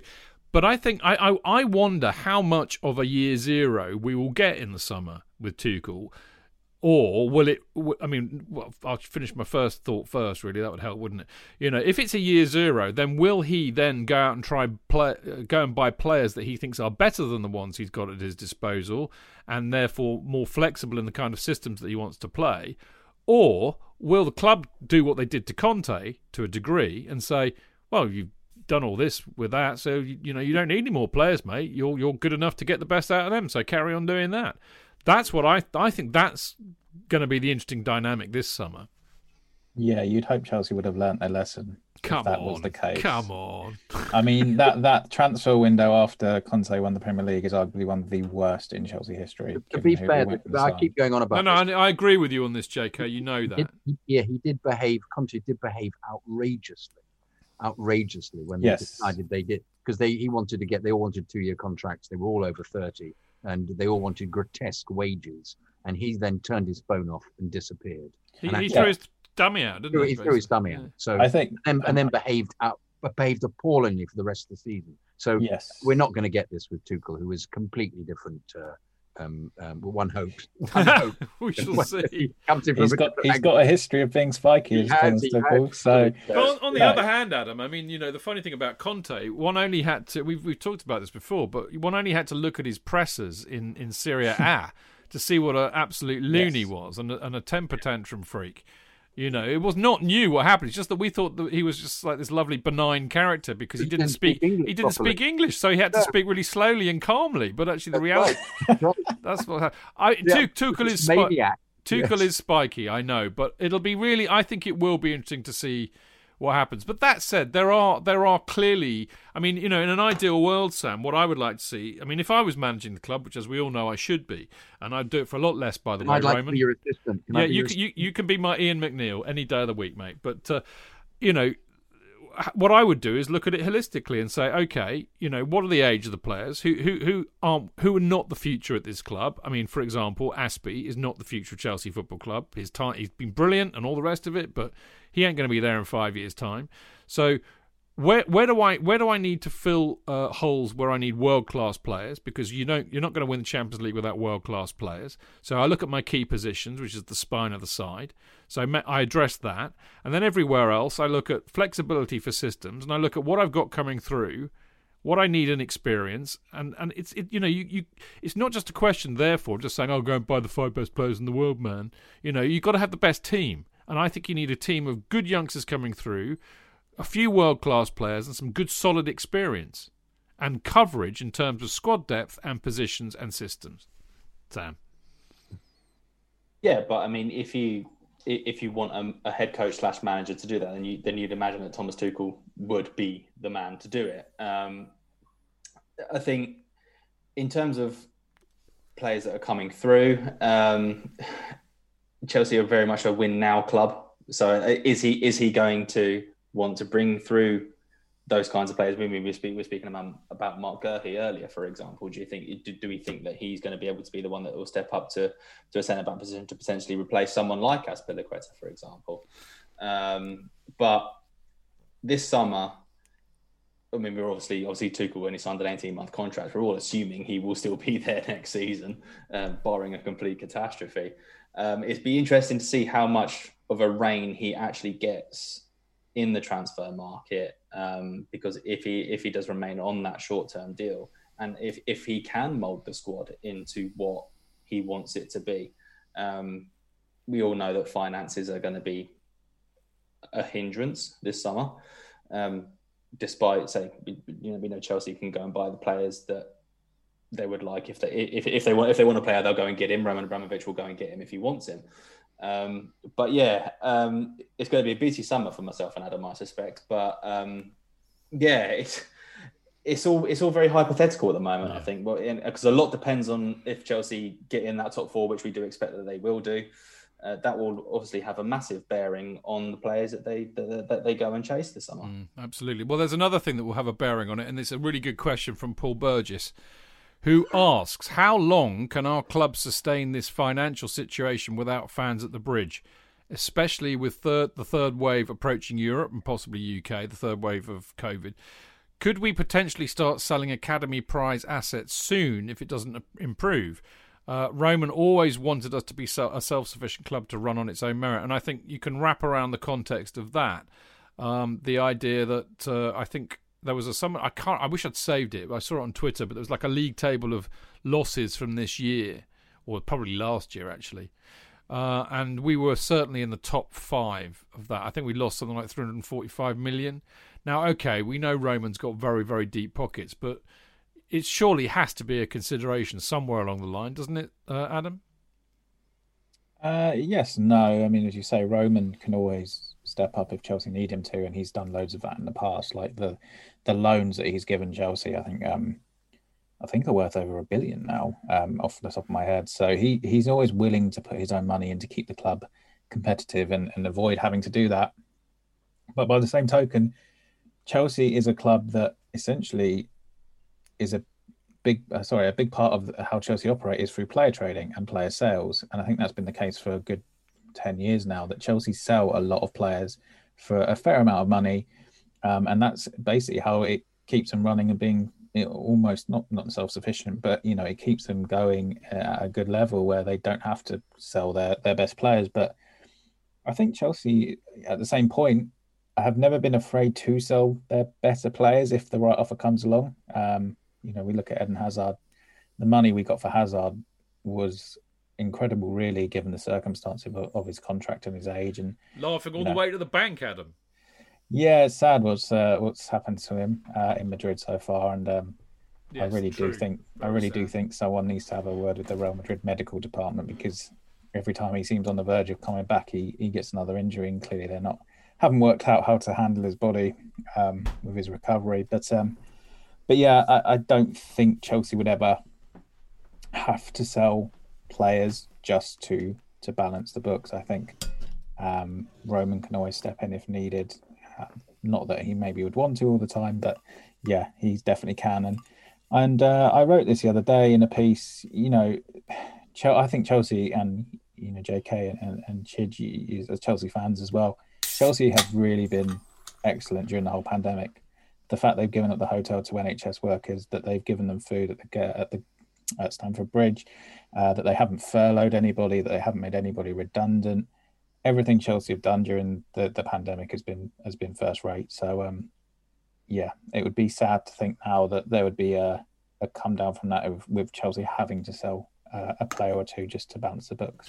Well, I think for me, the other thing that comes into it, I mean, I broadly agree with everything you said there, Adam, but I think the other thing that comes into it, Sam, is the fact that, it's undeniable, immutable perhaps, that the entire football market will have been changed and impacted by COVID. So, the golden age of us being able to mug Real Madrid off for 135 million or whatever it was for Hazard, I think is gone. Because I mean, whilst we may have coped okay, even though we've it seems like we've lost about 340 odd million. Roman has deep pockets. We're okay. We're not going to stop being, we're not going to go out of business tomorrow. But we've got to, if we want to sell our players for good bunts, who's going to be able to afford to buy them in this current market. That's what I'm concerned about. And that will have a serious knock-on effect to us because we won't be able to sell a lot of the players we might want to trade up on, for example. You're absolutely right. I mean, Fikayo Tomori being the example, if Milan don't stump up 28 million pounds is what we believe the release clause is, then he won't be going anywhere. And you're absolutely right. The days of selling Eden Hazard for hundreds of millions of pounds, however much it was in the end, they'll be long gone. So, but that's something that Thomas Tuchel's unfortunately is going to have to deal with. I think, Chelsea they don't need to essentially sell to balance the books, I don't think, because as we know, Roman has got deep pockets and he will make sure that the club is absolutely fine and okay. But in terms of outgoings this summer, there's not that much money to be made. So it may well be a case of Roman Abramovich having to dig deep into his pockets to try and get the players he wants. He knows he's going to have to do it to go and get Erling Haaland, for example. I mean, the interesting thing. Sorry, JK, I will bring you in a sec. I just wanted to do a follow up on this. They're great. Indeed. I mean, I wonder how FFP being ditched from what I read this week. Yeah, I believe it's been completely blown out. Well, how's that going to affect things? Do you think, given what we've just said? How's it going to affect things? Despite FFP being a non-entity now, I don't think that's going to stop those clubs that want to spend money from spending money. I think, it might be out of the way for now, but it could potentially return in 2, 3, 4 years, whenever it may be, and clubs still won't want to fall foul of it as they might have done previously. Then in 4 years' time, so FFP has always been a bit of a grey area. I think some clubs have managed to work their way around it in certain ways. But despite it not being a key factor this season, this summer, I still think that clubs are going to be very aware of what they're spending and where their turnover's going, etc., and what their profits are going on, etc., etc. So I can't see it making too much of a difference personally. I mean, this might be a perfect opportunity, of course, if Tuchel wants to buy certain players that wouldn't normally be sold. If the clubs can't afford to, if clubs are making great losses, now might be the opportunity to assemble a team that he would think could win trophies, could be exceptional, just because the clubs need the cash. So this could be it might be that they're paying over the odds for them, but I think teams will probably be. Well, they have to sell in a sense to stay afloat. Exactly. So this might be the time for Abramovich Roman thinks, well, actually, I'm happy to pay for these players because we're going to assemble a team that will get us back right up there in the elite. I mean, with this team at the moment, we're almost not far off. We're not far off being elite again. We're in the last eight of the Champions League. So think how much better they could become if he buys 2 or 3 really top players, in his view, wherever they are. But I'm looking forward to this. I have to say, to what evolves, what team he begins to create, because it's fascinating. Did you see there was an article? I've seen Caballero chatted about the differences between Lampard and Tuchel. And he said Tuchel is Frank was almost playing. He said it was unfair to compare the two because he admired them both, but Frank was almost playing a slightly old-fashioned form of football, was very almost player-based, getting the ball out to the wings, whipping it in, whereas Tuchel is much more analytic. Yes, and first-time passing and pressing in a way that Frank just wasn't. He didn't. I got the hint didn't feel was capable of. It was just interesting. Two different ways of managing. I'd agree with that, but I think Tuchel, is a very modern manager. That kind of that Pep kind of originated type of manager, and I do absolutely believe what I read. Certainly, that Tuchel was the first choice above Sarri, wasn't available, so they got Sarri. So I mean, Roman, we must remember, is quite obsessive about football in a way that perhaps I'm not, and he is a modern fan. He probably he's got so much money he can afford to sit around on his arse all day and play FIFA. Unlike people like me who have to work for a living. and are too old, but that's beside the point. So, he probably loves all this kind of really analytic, everybody, like 38 different ways to take a throw and all that malarkey. And I can totally understand Frank actually, weirdly, even though he's a lot younger than me, has more in common with my generation. Which it wasn't about systems, it was about players. I mean, every time I've said this story so many times, I'm really sorry everybody who's heard it before. Every time I talk to Kerry Dixon about football, he says the same thing. It's not about systems, it's about players. That is very much of that older mentality. Yeah. If you're a good player, you're a good player. It doesn't matter what system you play in because you're good. Well, I don't think that, you can't really argue one against the other because, both are probably true, both are probably wrong. But I think it's a very, very valid point, JK.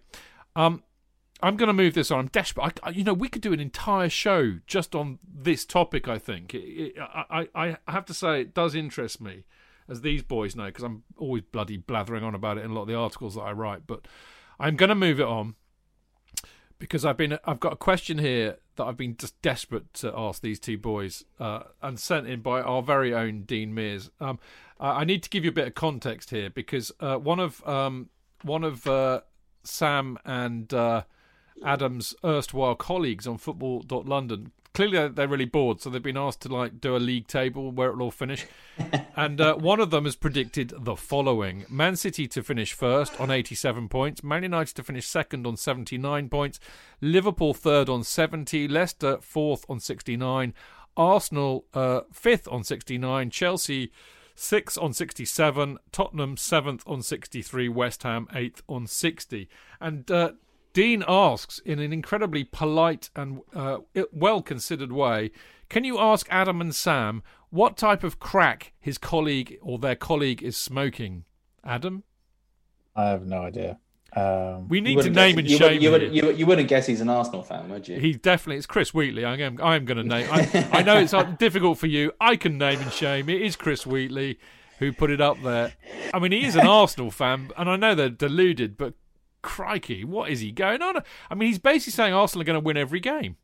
Yeah, I think that's what he did say, wasn't it? I mean, even I wouldn't be that biased.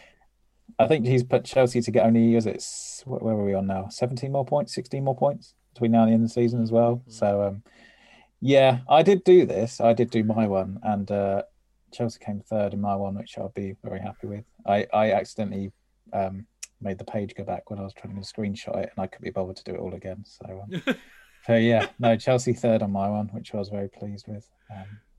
But yeah, I can't just say there was the question about favourite chance, and I just really want to highlight one. We'll do it at the end, Sam. I promise.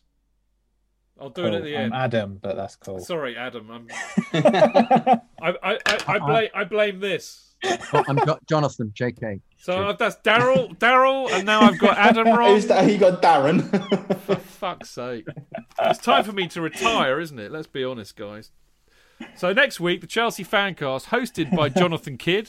Because at least he can speak. I couldn't even remember Monday, Judge. That's I know. Well, I mean, we talk about Chelsea needing to get rid of the dead weight and some of the older players. I think, JK, the bell is tolling for you and me, mate. That's for sure. Adam, you can have an old Dodgers. That's okay. Where were we? Oh, yes, we'll do the chant at the end. I was going to ask that last. All right. Is that all right? Good. Sam, where did you think Chelsea were going to finish? I mean, you obviously had to do this as well, right? I actually didn't. You didn't? I think it might have been published on my day off in the week on Wednesday, I think, when everyone did it. But I think Chelsea will finish fourth. It is my honest prediction. I do think they will get that top four spot. I certainly can't see Arsenal winning all of their games in between now and the end of the season, let's put it that way. I think, City are going to win the league. We know that. United are going to probably finish second. I think third and fourth is certainly there for the taking. I think if Chelsea, if they continue the run that they're on at the moment, then there's absolutely no reason why they can't go and finish third. But yeah, but Arsenal won't be finishing fifth. Let's put it that way. Wow. I haven't spoken to Chris about it, but I think he might need some words asking to him as to why on earth he's got Arsenal finishing fifth, and Chelsea finishing sixth. Well, that was just ridiculous to say that we'd only get 16 points out of our last 9 games. It's just nuts. But I mean, look, not that I'm here to defend Chris at all, but I do understand that his thinking was a lot to do with the fact that, you know, the way that it's looking at the moment will possibly be battling in the Champions League and the FA Cup, and that could form something of a distraction. And I mean, I get that. I tell you what I don't get. I mean, I agree with both of you. City will win the Premier League this year. I just can't see. I mean, Man United have got to be the luckiest side in the world. I don't think I've ever seen a side as shit as Man United are likely to finish second, and I think they will, because they just get away with it every flaming weekend. It's one of the advantages they've got, because they've been knocked out of all the other competition. Yeah. You know, they're only playing in the Premier League. There's that too, but you know, refereeing decisions, penalties, you name it, they get away with it. Maguire has the ability just to foul as he pleases. I know he does, doesn't he? Liverpool, no way, mate. They've gone. They've gone. I tell you what, I think Liverpool have gone so badly, I wouldn't be surprised to see Klopp go in the summer. I think they've reached the end. Yeah, controversial. But as Ben Elton used to say, bit of politics. Great face. That is a great face, isn't it? God, I can't wait to actually sit down with these boys in the pub and do this for like hours and get drunk and see more of those faces, because I've only just got started. But I think we've established that the more that you drink, the less likely they will be to hang around, Chid, because you won't remember who they are. Who are you again? Exactly. Have I ever met you before? No, but look, in all seriousness, I do. I think what's happened at Liverpool, it's either because they have suffered more, you know, disproportionately than everybody else because of what's happening with COVID, you know, the lack of fans, the injuries, all of that. Or, like a lot of managers like Klopp, remember, it's all about the gegenpress and all this energy that they expend and all of that. You know, sides like that, they have a shelf life. It's like the old Mourinho syndrome. Mourinho's a great manager for a couple of years and then it all implodes. I wonder if that's happening at Liverpool with Klopp, that they're either beginning to tire of what he's saying, tire of what he's making them do, or they're just mentally and physically fatigued. They're fed up with all the injuries. I don't know, but I sense that there's something odd going on at Liverpool, because you don't win the Premier League in the way that they did last year and be this awful the next year unless something systemic is wrong. And also, another thing with Liverpool, look at the average age of their players. They've got a lot of players who are beginning to get to the end of their, you know, really dominant shelf life, shall we say. So I have reasoning to back this up, Sam. So do I still get a funny face or what? I mean, yes. I don't want to put my allegiances anywhere, but I'm certainly not a fan of that club on Merseyside. Let's put it that way. So I'd be quite happy for them to finish 7th or 8th or 6th or whatever. You support Southend, mate. We all know that in the league. But I mean, a lot has been made of what's going on at Liverpool, and yes, they have been affected by injuries. But it is amazing how one injury to Virgil van Dijk. It's not just one though, is it? It's Van Dijk, it's Henderson, it's lots of other players that they've. Yeah. But with Van Dijk, it has been the big one. But he made the difference when he came in. On the other hand, so when Liverpool wanted to get over the top, they clearly needed a world-class goalkeeper and a world-class centre-half, and they managed to get them in Alisson and Virgil van Dijk. And lo and behold, they won the league. I'd say, as I say, I'm quite happy to see Liverpool maybe finish a little bit further down than third. That's in Chris's table, for example. But I don't think Jurgen Klopp will be sacked in the summer. I certainly can't. Well, okay, maybe not sacked, but I could see a parting of the ways. Okay, fine. Is that better? Not so much of a. Funny. I'm not sure he'd want to leave on. Why not go to Germany on a Premier League campaign where things have been where they've struggled? That's true, but he did that with Dortmund. He did that with Dortmund, And I think he's already said, though, hasn't he? He wants to see out his contract with Liverpool. yeah, they all say that. I don't think he'll go anywhere, and I actually have a sneaky feeling Liverpool are going to be very good next year. It's not sneaky, so do I. I think that as well. Van Dijk will be back. Joe Gomez will be back. That means Fabinho and Henderson can actually play in midfield. So they basically get their defence and midfield back. And I think they'll be very much reinvigorated by having actually. I agree. It is the reinvigoration because they don't press in anywhere near the same numbers or the same intensity. And that was the major thing. I also think some people have sussed how to play them. Yeah. A bit, which happens. Which happens. And they've then got to double their efforts. And they've got a sulky Salah, remember? Sulky Salah. Yeah, sulky Salah and a kicked out of the game money in Rudiger's pocket. I still, we'll see. We'll have a good chat about this come September, boys. I'm looking forward to that one.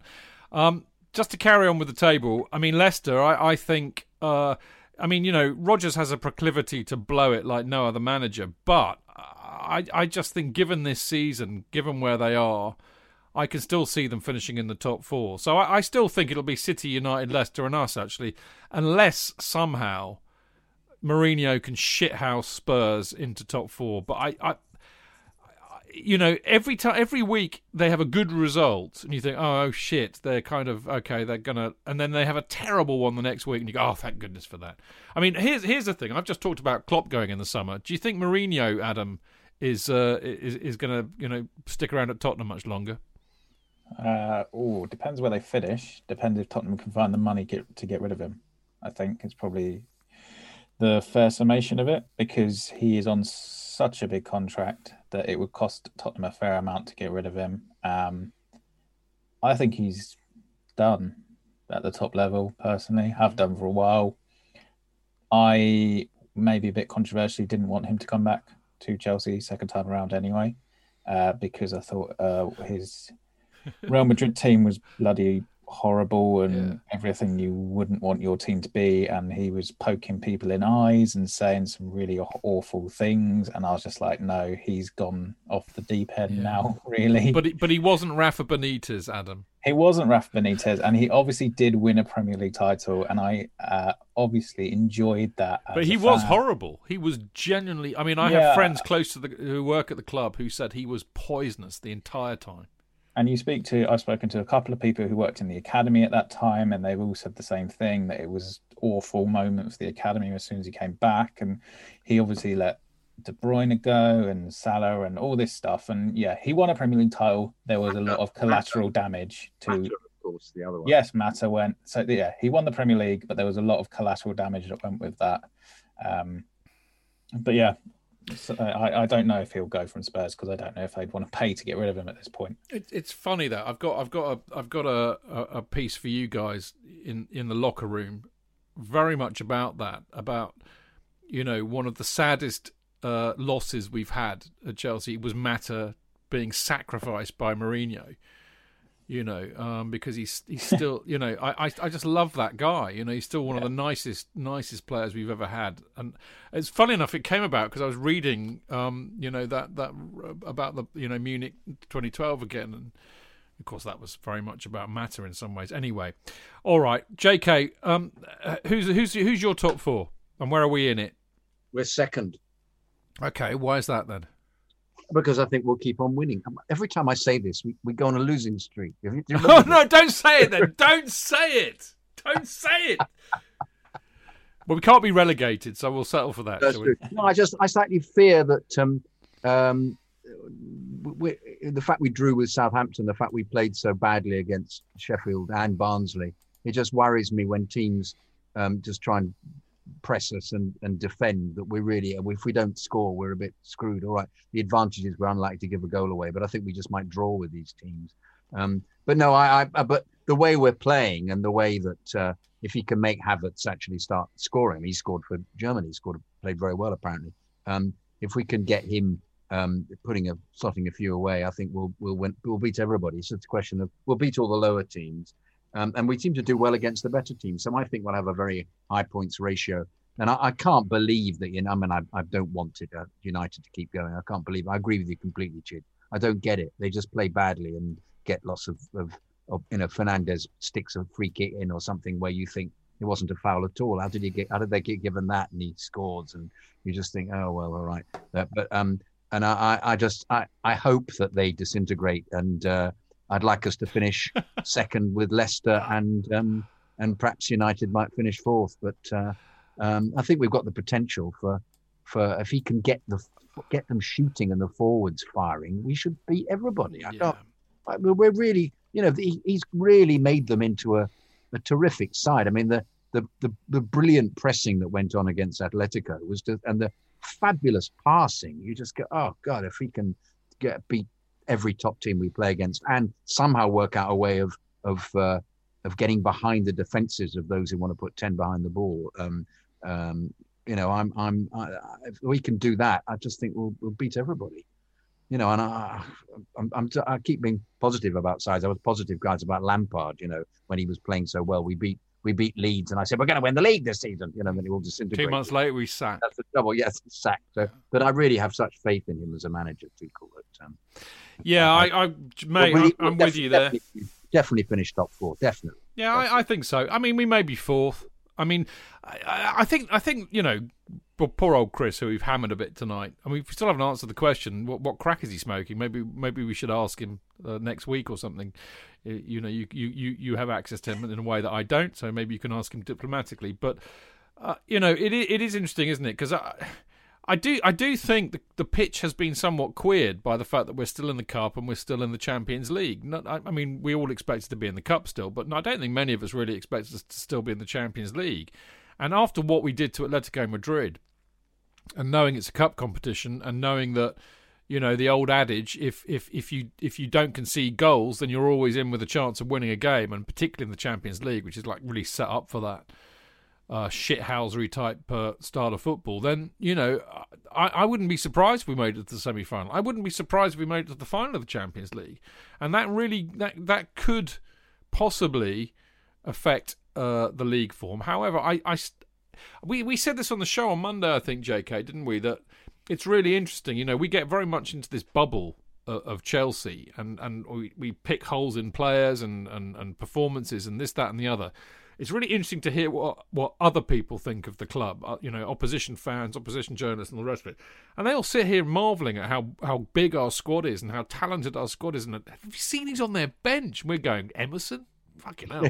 But they're in Italian international, but they're all going, look at how big Chelsea's squad is. Look how good Chelsea's squad is. And maybe sometimes we need a bit of that perspective and say, actually, do you know what? We are actually pretty good. And now we've got a pretty good manager too. And, why not? Why not finish second, JK? Why not get into the Champions League final? Why not even win the bloody thing? Who knows, What do you think, boys? Yeah, I think you look at Chelsea's fixtures that are coming up as well around these Champions League games. The next four in the Premier League are West Brom, Palace, West Ham and Fulham. And obviously West Ham are having a good season, but you'd like to think those are 4 winnable games that Chelsea could probably swap in 4 or 5 players for and not see too much of a drop-off in performance as well. I think Chelsea could have a very strong end to the season, both in the Premier League and the Cups, just because of how big the squad is, to be honest. Particularly with Havertz, Sam. I think weirdly, Havertz, well, maybe not weirdly, but I think Havertz is the key to this. Because I think poor old Tommy T has got a problem up front, as we all recognise. Tammy's injured. Giroud is okay, but he's, I don't think he's as confident. I don't think he has confidence in Giroud as his number 9 in the system that he wants to play. Werner couldn't hit a cow's arse with a banjo at the moment. But Havertz could do a job for him in that role, couldn't he? And if he can do a job for him in that role, we know Mount will be one of the players behind him. And then he's suddenly got a choice of Hudson-Odoi or Pulisic, who I think is beginning to look a little bit better, Ziyech, who scored 2 goals in 2 games. So it's, maybe he's beginning to, maybe not for the long term, but certainly for the rest of the season, he might have a solution to that will get us some bloody goals. It's something that Adam and I discussed the other day on one of our videos that we did, and we both agreed that Kai Havertz is probably, arguably, going to be Chelsea's key player. We think after the international break, him scoring against Iceland is a massive fillip for him to find his goal scoring boots. And obviously he had that one against Everton that was chalked off for him from Ben Godfrey's deflection. But Tuchel seems to be able to find a position for certain players that can get the best out of them. You look at Timo Werner. Obviously, he hasn't scored, but playing him as that second striker when he brutally exposed that Liverpool high line in the game at Anfield, playing Kai Havertz as a false nine, who played really well against Everton, played well against Leeds and against Atletico Madrid as well. So he seemingly he knows where these players need to play and how we can get the best out of them for what the situation is, in terms of who the opponents are, and what Chelsea are chasing, whether it be the Champions League or whether it be a Premier League game. Adam obviously spoke about the fixtures coming up as well. And then you look at the end of the season, which is going to be absolutely huge. Obviously, there's Man City, Arsenal, Leicester and Aston Villa that Chelsea play in the final, 4 games? And there's obviously the Brighton game that needs to be rearranged as well due to the FA Cup semi-final being scheduled for later next month. So I think this next run of 4 or 5 games or so is going to be huge for Tuchel in that top 4 chase. I'm fully confident that Chelsea will get in the top 4, but they need to certainly take advantage of the likes of the West Brom, the Palace, and also West Ham, who are having a fantastic season. That game could be pivotal on, I think it's April the 23rd or 24th, I think it is, that they play West Ham at London Stadium. That game's going to be absolutely huge for implications in the top 4 race. Isn't our last game against Leicester? It is. Yeah. Oh, no, it's Villa. It's Villa. Sorry, one before Stamford Leicester. Bridge, where there could be fans back in. What against Villa? Against Villa and against Leicester. So Yeah. what Is the discussions that if the plans go ahead with the Premier League and what they want to get the fans But back. Leicester's penultimate game, right? Leicester's penultimate game, and then you've got Arsenal before that as well. Yeah. So well, They've chatted to me about would I be interested in eating, because I sit in hospitality in Aussies. what, venison pies or something? Venison pie, swan actually. Roast swan. Roast breast of swan. I thought That's given to me by my manservant. Remember, Sopwith. spooned into my mouth. I don't watch the games, guys. He whispers in my ear, telling me how we're doing. Into his ear trumpet.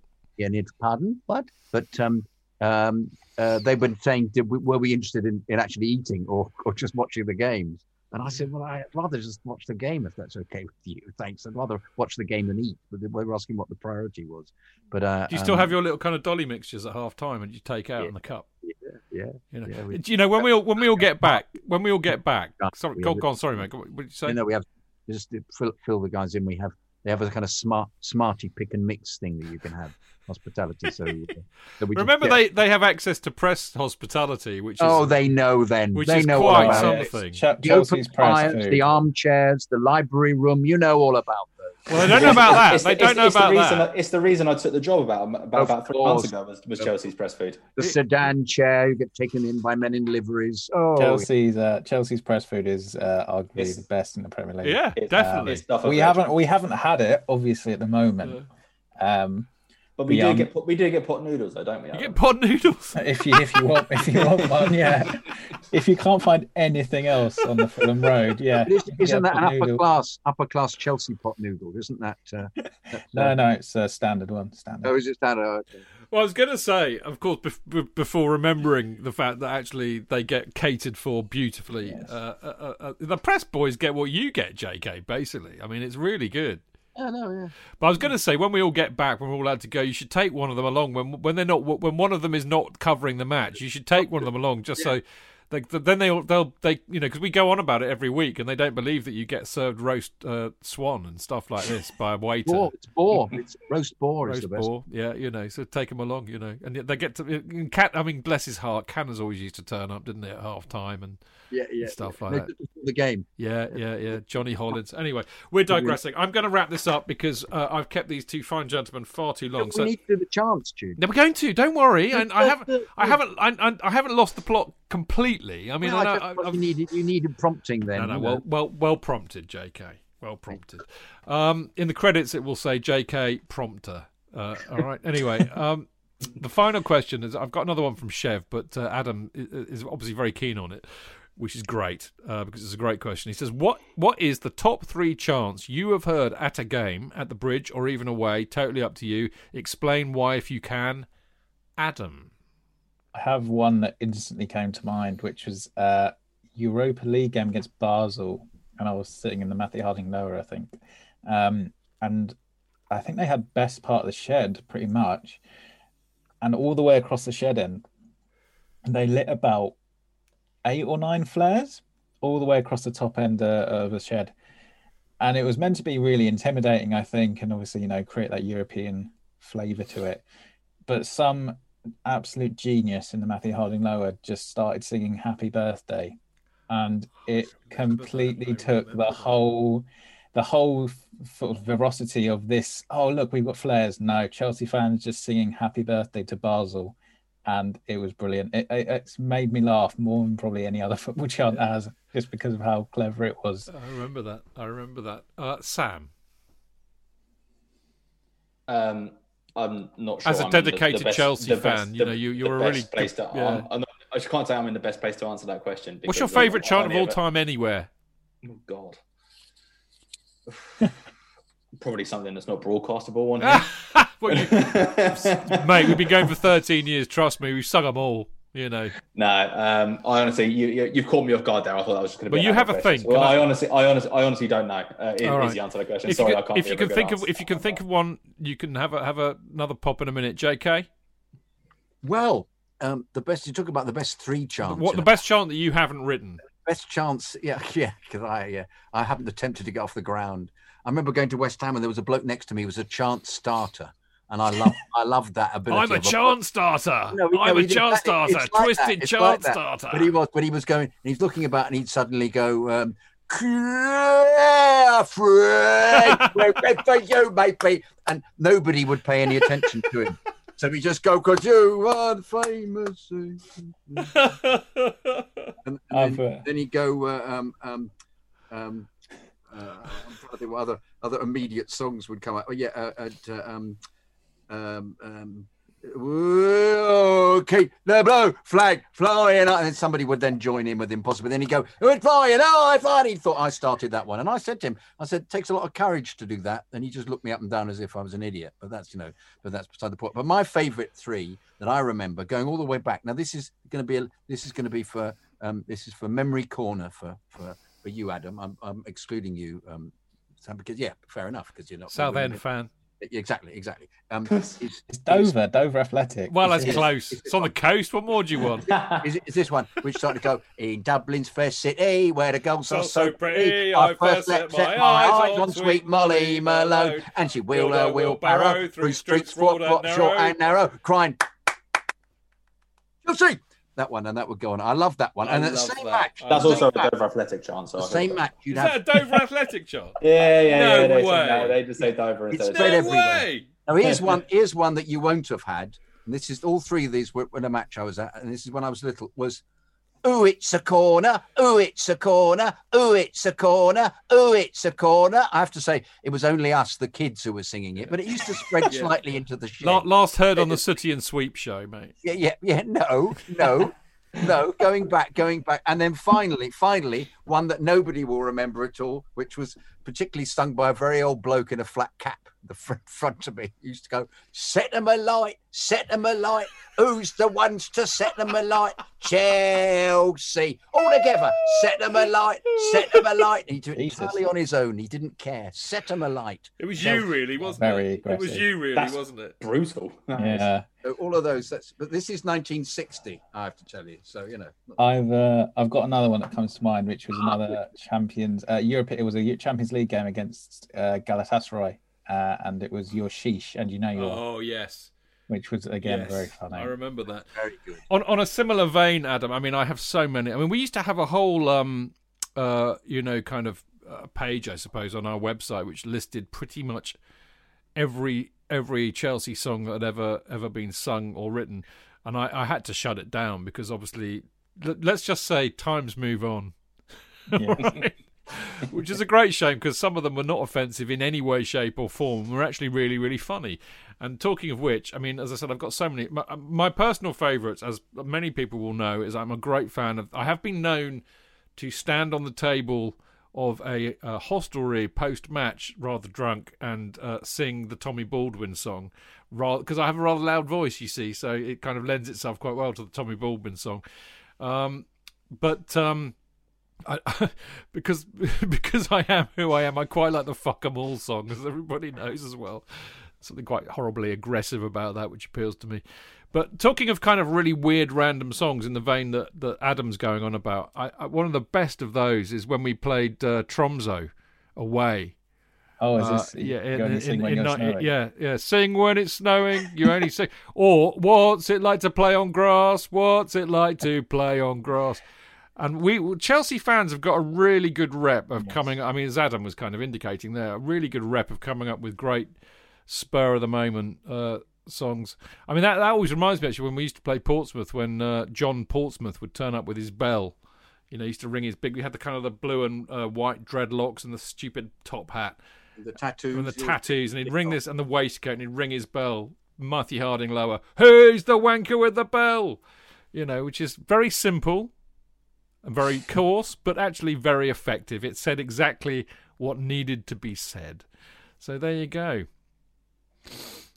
Did either of you go to Tromso away? Oh, mate, it's one of the great regrets I have that I never went. I mean, we did a podcast before JK's time, actually, back when the Normans used to be on it, Chris and Stu and Phil, and they had all gone out there. And dear old Ron Hawkins was still alive, and they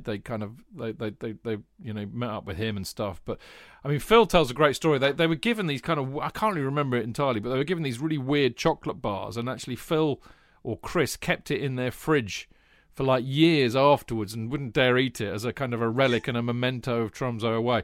But they were all out there, and they had an absolutely great time. I mean, it really is one for the ages, one that you should have been at. I've got, would you believe, a Tromso poster? Because David. Were you there? No, David Wilkinson, who I sat with, he went and he got me the poster. But he said it was a remarkable experience, and it was something never to have missed. Which of course, lots of us I remember. I think I was maybe 8 or 9, and I was watching it in my kitchen because that was the only one that could get Channel 5 properly. And I was sat on a little stool in my kitchen watching this game, and thinking it was the most remarkable thing I'd ever seen. Having to clear snow off the pitch. Yeah. Everything. Yeah, I watched it on Channel 5 like a lot of us did, sadly, but it was just brilliant. What a brilliant. I mean, I love Vialli, so for me it was like manna from heaven seeing him come on and do that. But I mean, you know, those boys, before, you know, we're going back over 10 years of the Fancast now, but I mean, they every week they would come out with a story from a bizarre kind of European away trip, and there was a hilarious one they told about.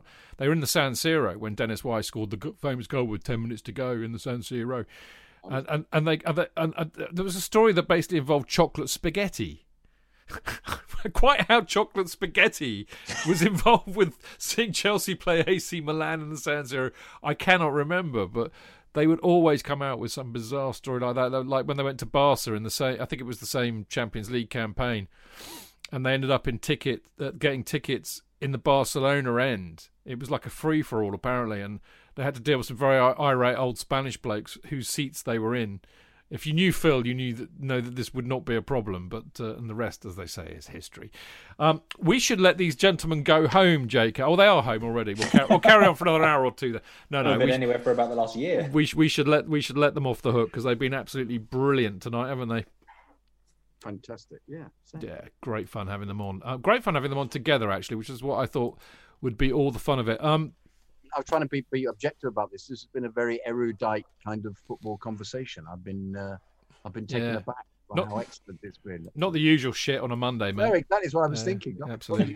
Usual bollocks we come up with. I know. Well, it has been great fun, and I'm going to thank Sam and I'm going to thank Adam hugely for giving up, far too long of their time on a Friday evening and listening to me and JK babble on. It's been great to have you, Adam. Thank you very much, guys. Anytime. Great to see you too, Sam. Absolute pleasure. Thanks very much for having me on, mate. What's Dover's kind of main song? What's Dover's main song? Yeah. Is it something to do with there'll be bluebells over the white cliffs of Dover. Is Vera your president? Unfortunately, not anymore. No, well, not anymore. Clearly. In fact, Dover have had their entire league campaign expunged today, as it were. So what league are they in then? They're in the National League. They obviously had to put financial constraints with COVID, had to put all the players on furlough, etc., and they've had their record expunged from the league. So it's not been a great time. Hang on, what does that mean? What does that actually mean? They've had their record expunged from the league. I think essentially any wins that they did pick up, which wasn't actually very many this season, have just been taken off the record. So those teams that had picked up 3 points, have they gone bust then, or something? 3 points taken off. No, they've not gone bust. They're very close to it, but they're just going to be relegated this season, and then hopefully, I thought we'll have a club coming into the season. I thought there wasn't going to be any relegation from the National League. Who on earth knows what's going on with the National League at the moment and how they've set things up? We don't know if there's going to be promotion from the one below, who's going to be relegated from the National League. It's just a complete... Yeah. There's a word I'd like to use for it, but I'll go with shambles just to be safe. Yeah. Well, you don't have to be safe here, you know that, because you know that I won't be. But it's a really interesting point, actually, because, we talked earlier on, didn't we, JK, about how... COVID might stop Chelsea from selling a player for over 100 million or buying a player. Well, we did. It was about an hour ago. Don't worry. You can listen back to it on the podcast. But the reality is that what we forget is how hugely the pandemic has affected, non-league clubs. And I mean, it is a subject actually quite close to my heart because Winchester City are a really good non-league team. And in fact, actually, the place where I grew up, which is 7 miles down the road, Alresford Town, are equally good, even though there's only a population of about 15,000 there. Really good non-league teams.